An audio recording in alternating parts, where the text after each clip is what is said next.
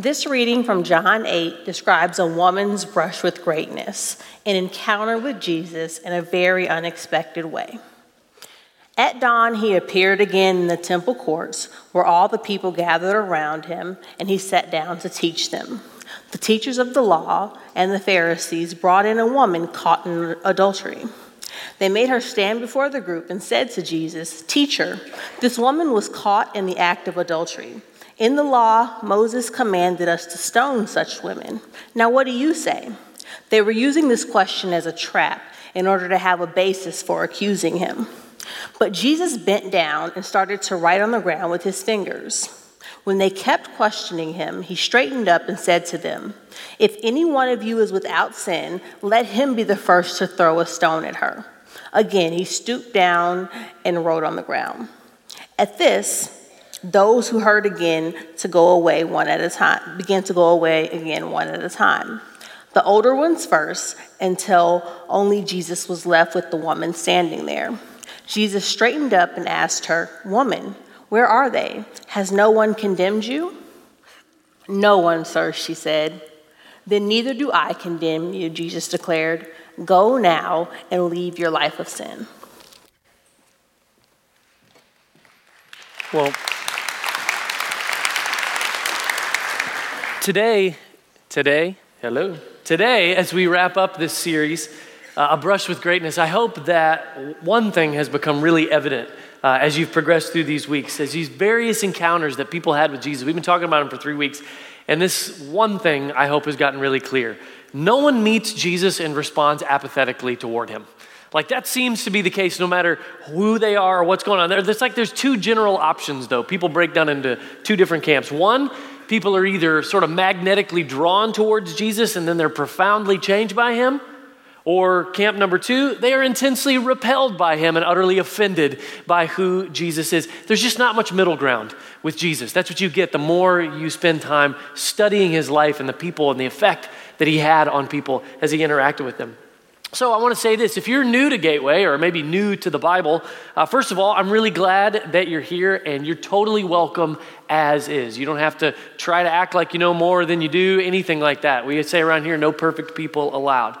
But I do want to let you know, and I think I should be probably honest with you up front as it relates to Jesus.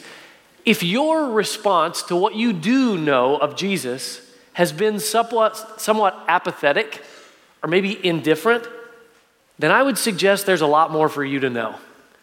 Because that's not how people who really understood and interacted with Jesus ever responded toward him. And here's the thing, even as you're new here, I can't promise what side of the fence that you're really going to land on as it relates to Jesus. But I pray and hope and would invite you to keep kind of an open heart and mind as you learn more of who he is. Now here's the thing though, if you've been around Gateway, maybe for a long time and you've been kind of in and around things here, and your response to Jesus could be categorized as like a casual one, then I'm going to be equally honest with you for a minute, okay? There is likely something keeping you from seeing him for who he really is. If you can have a casual response to Jesus, then there's probably something in the way. I say that because a brush with greatness, the brush with greatness of who Jesus is, when you really encounter him, that strikes down into the human heart and it demands a response, even if you don't know much of who he is.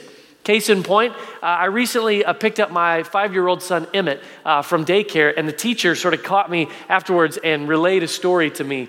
They said they were sitting all around, so Emmett's 5, I think he was about 4 years old at the time. They were sitting around this little, preschool table, hanging out, they were having a snack or something like that, and Emmett, who I've shared a few stories about Emmett.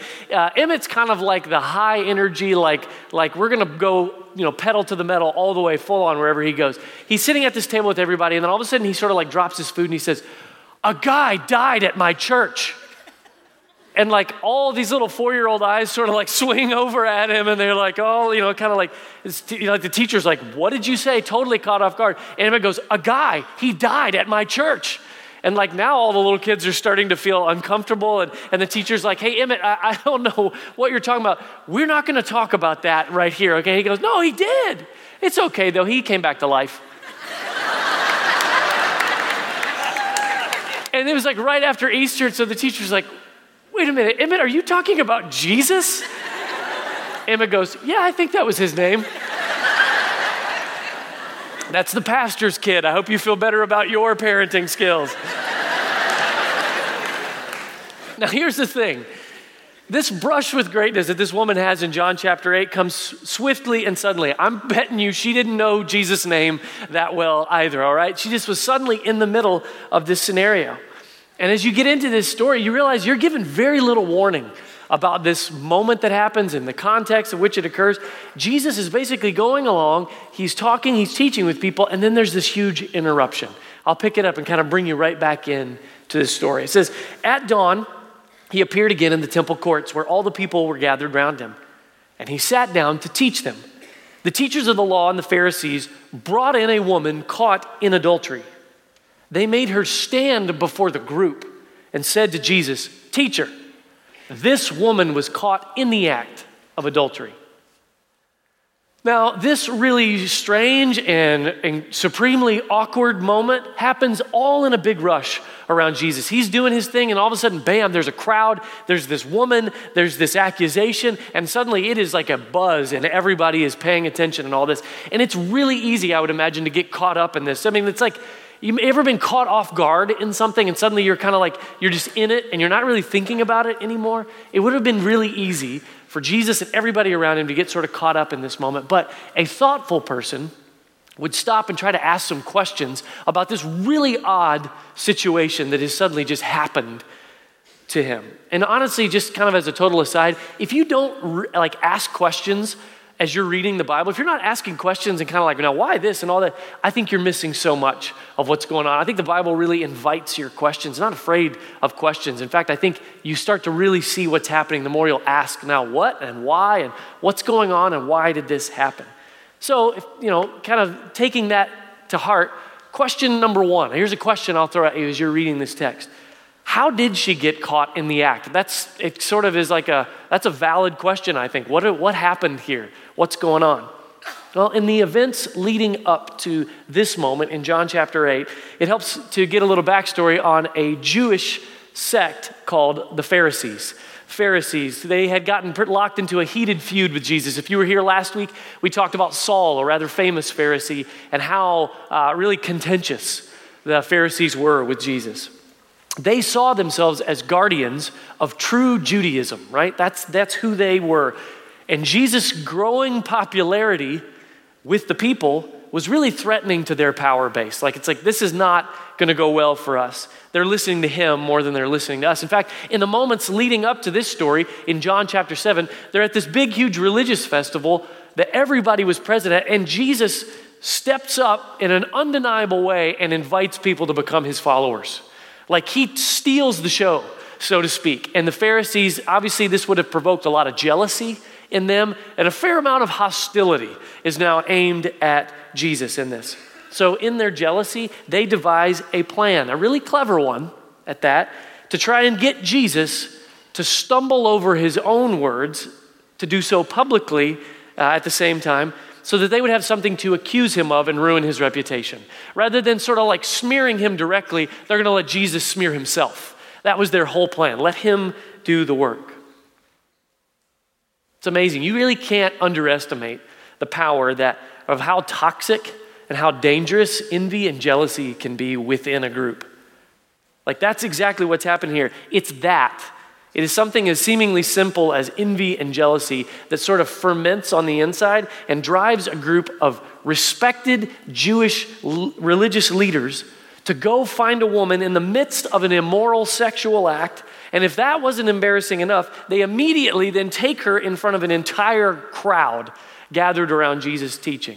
And they did all that just to prove how bad Jesus was. Really? Really? But you can't blame the whole thing on the Pharisees either. That's obviously their deal, and they're making a big show of the whole thing. But this woman had a part to play in this too. I mean, she was guilty of what she was accused of. There's actually no debate in the passage about that. Caught in the act is caught in the act. But the thing about sin, and really any sin, not just adultery, but any sin, is that getting caught is actually just the result of countless smaller decisions that were made before the moment where you get caught. See, there is a backstory to every sin that we are a part of or that we get caught in. Makes you wonder, what's this woman's backstory? We don't get a lot. You can try to read between the lines a little bit. Maybe at some point, a small crack opened up in her character.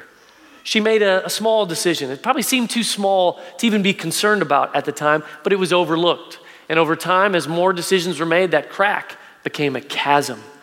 Perhaps 1,000 small choices created the rift between the person God created her to be and the version of herself that was now standing there on the street in front of this crowd. Perhaps you have your own chasm between who you were intended to be and who you've become over time. I think each of us have a backstory of these decisions that seem justified in the moment, right? A little lie here or there didn't seem to harm anybody. Or, sort of a pattern of excess in some areas. It could be food, it could be drink. Maybe for you, it's romance novels. For others of you, it's pornography. And it's just, it's this thing, this small decision. It's not that big a deal. Or maybe what started as just, bitterness and outrage and unforgiveness has sort of lingered now for years and years and years. The words we speak, the things we text that no one else knows about, all these things. There's just these small little decisions that sort of widen this chasm a little bit more. We each have a backstory. And the truth is we don't really know this woman's backstory, but all we do know is that in this humiliating moment, she now bears the full weight of a hidden life made public. John chapter 8 goes on, it says, "Teacher, this woman was caught in the act of adultery. In the law, Moses commanded us to stone such women. Now, what do you say?" They were using this question as a trap in order to have a basis for accusing him. Now, okay, if you're thinking about this again, you're asking questions. Question number 2, why was this such a clever trap? Why was it a trap? Well, primarily it was such a clever trap because there are layers to this trap. I don't know if you remember a fantastic movie that came out several years ago called Inception. Inception, the whole premise of the movie is that it's a dream within a dream within a dream within a dream. Like that's how the whole thing plays out. This is a trap within a trap within a trap within a trap. Like there's just layers to this trap. And at first you might just blow past them.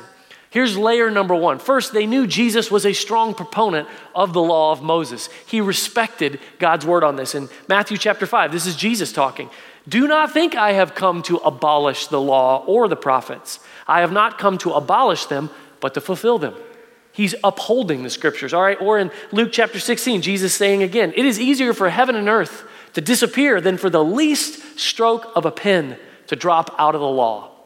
Jesus is saying when it comes to God's word, don't drop a comma, don't drop a period, don't drop a semicolon. Like it's all the way that it's really meant to be.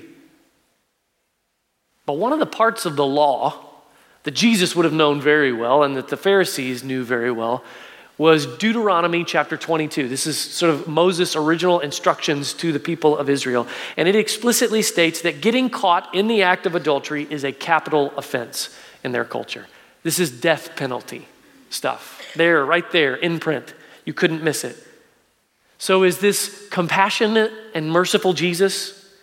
Is he going to follow what God's word says when the heat is on and the public eye is on him? They are trying to corner him into his, convictions about the scripture.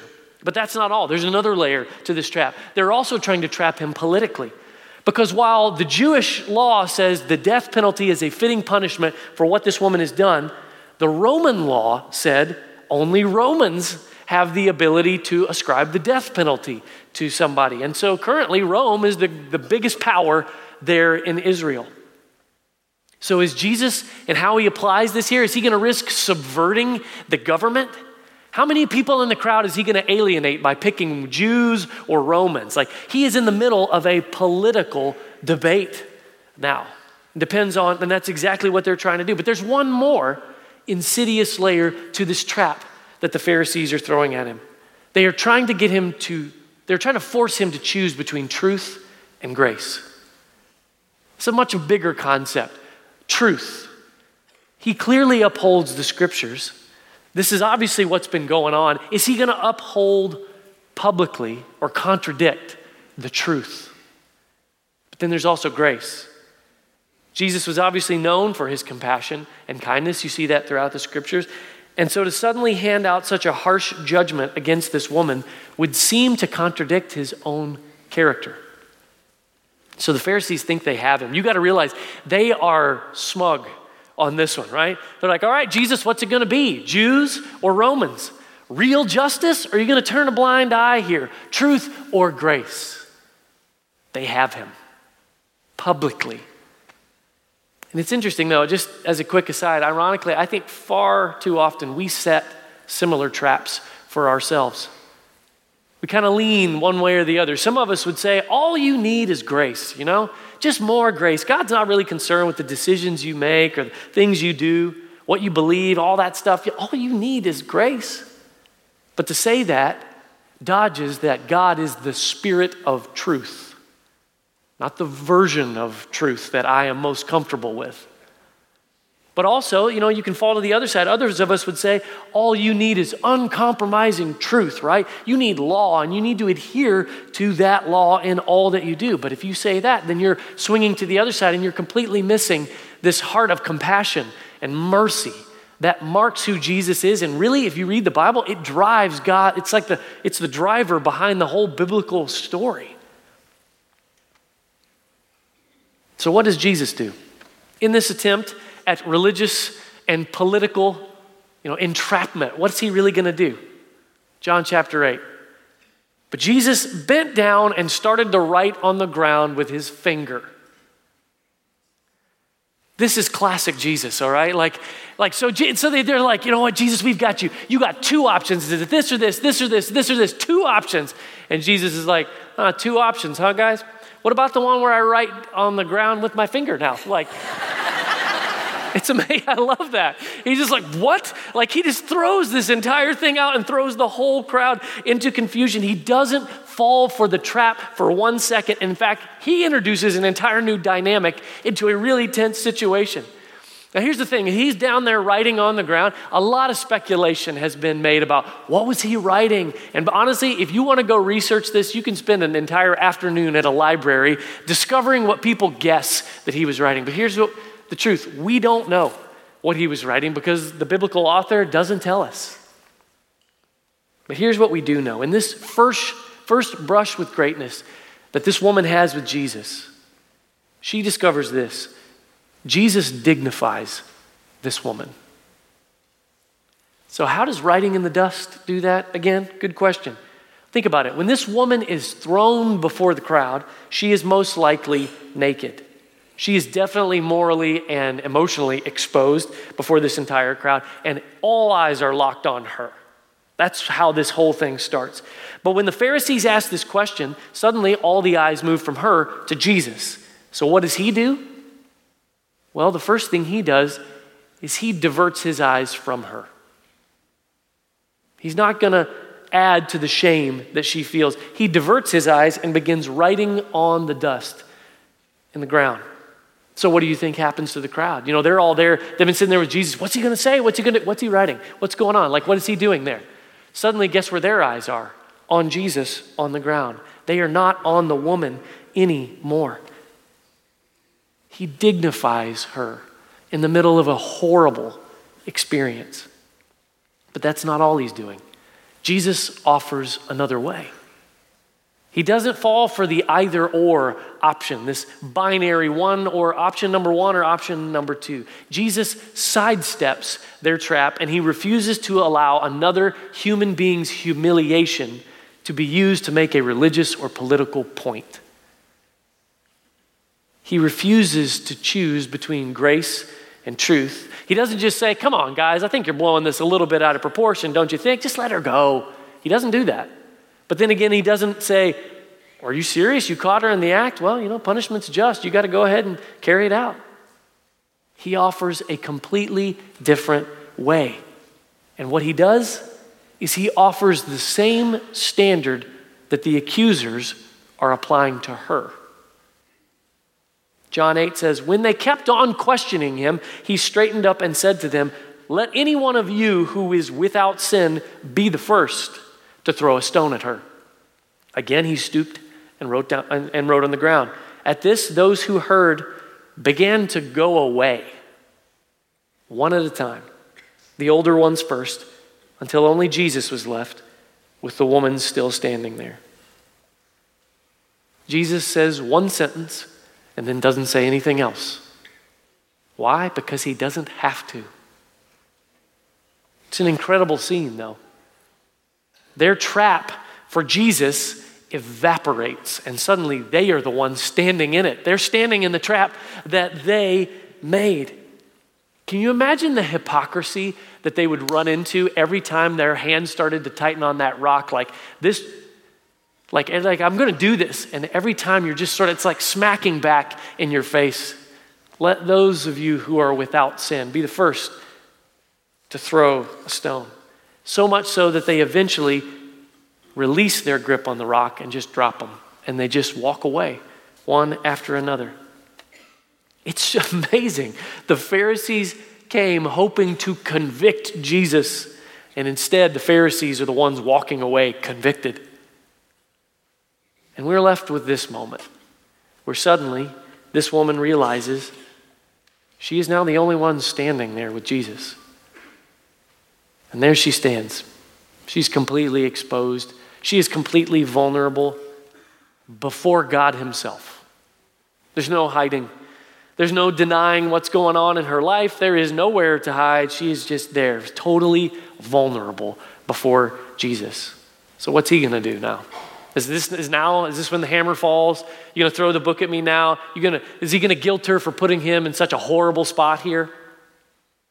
John chapter 8 says Jesus straightened up and asked her, woman, where are they?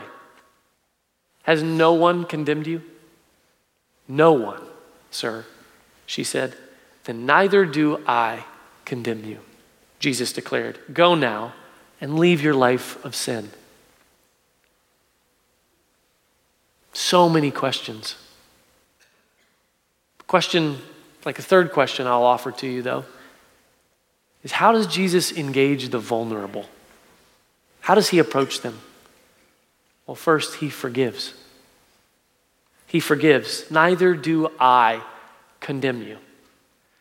And this, you got to catch this, though. This is not just some sort of pleasant gesture to her to make her feel better in the moment. Forgiveness always costs someone something. Always. To release her from the debt that she rightly owes God because of the choices she's made, Jesus has already computed the cost. And he knows that by being crucified in the very near future following this moment, he is going to pay dearly for all the sin that she was carrying with her. So he forgives her.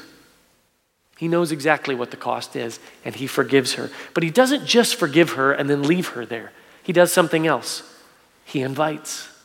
How does he respond to the vulnerable? He invites. He says to her, go now and leave your life of sin. He is inviting her into a life of freedom. Not just forgiving and then stuck living in the same old patterns she's been living in. She is having a true brush with greatness and has been pulled into it. She's been given a window into a whole new potential life that she could have. She does not have to go back to the same old life, back to the same old sins, back to the same backstory, the same wounds, the same miserable cycle that led her to this moment. And the same Jesus that has the power to forgive and erase her sin certainly has the power to open the door for a brand new life for her. The invitation to her was on the table. He invites her. And friends, you and I, we are given the same invitation today. Friends, I don't know your backstory, but I know the outline because I know mine. This story of this woman, in a sense, it is all of our stories. We have all done things that we are ashamed of, things that we regret, things that have led us down a path to become a kind of person that we never intended to be.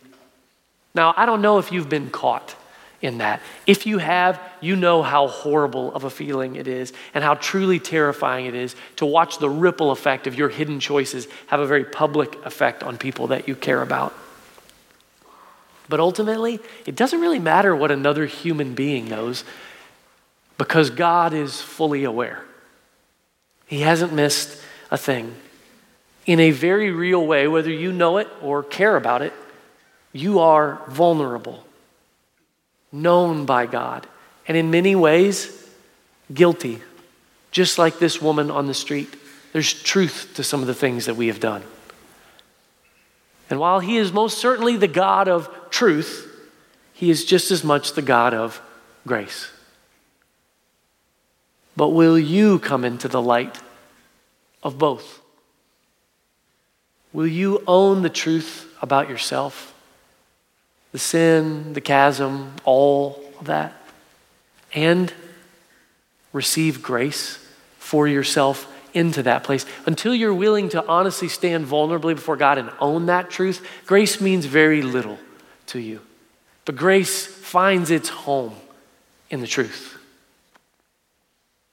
Jesus has no desire to condemn you either. I think a lot of us live in fear of what God might say to us. And Jesus recorded words on the case to a guilty woman were, "Neither do I condemn you."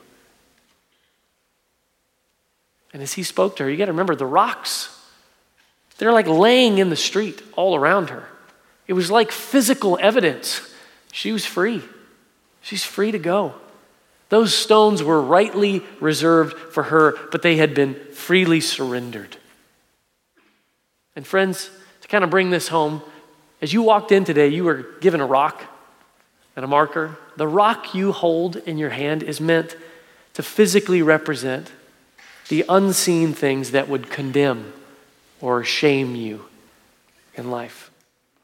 Perhaps because indeed you have been guilty of some things. But condemnation and shame is not what Jesus is here for. That's not the reason that he brings this up. He knows the price of forgiveness, and he has offered it to you freely. His death and resurrection are proof that he is trustworthy with the debts you owe to God. But perhaps for you, your greatest threat to freedom is not all the other people, because everybody else has walked away, so to speak. And Jesus himself doesn't condemn you. Perhaps you are your greatest threat to freedom because you will not release the rocks. All the while, the invitation to a new life is being offered to you. You can only receive that invitation with open hands. Let the rocks go. Let them fall away so that you can receive the invitation.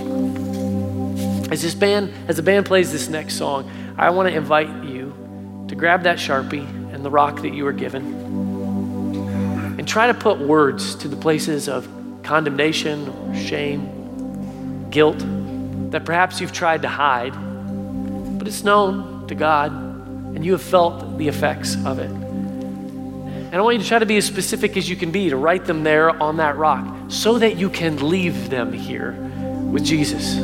You can trust him on this one, okay? He's not going to dodge the truth, but at the same time, he's not going to skimp on grace. Take this moment and write whatever you need to on those rocks. And then after the song, I'm going to show you, you're going to have a chance on the way out to release them, to drop them on the way out. But during this song, here in this moment, just stay put and listen. Listen to your own heart for perhaps the choices you need to make about what's in front of you. But most of all, listen to God, because he's here and eager for you to walk out of this room lighter into a true brush with greatness.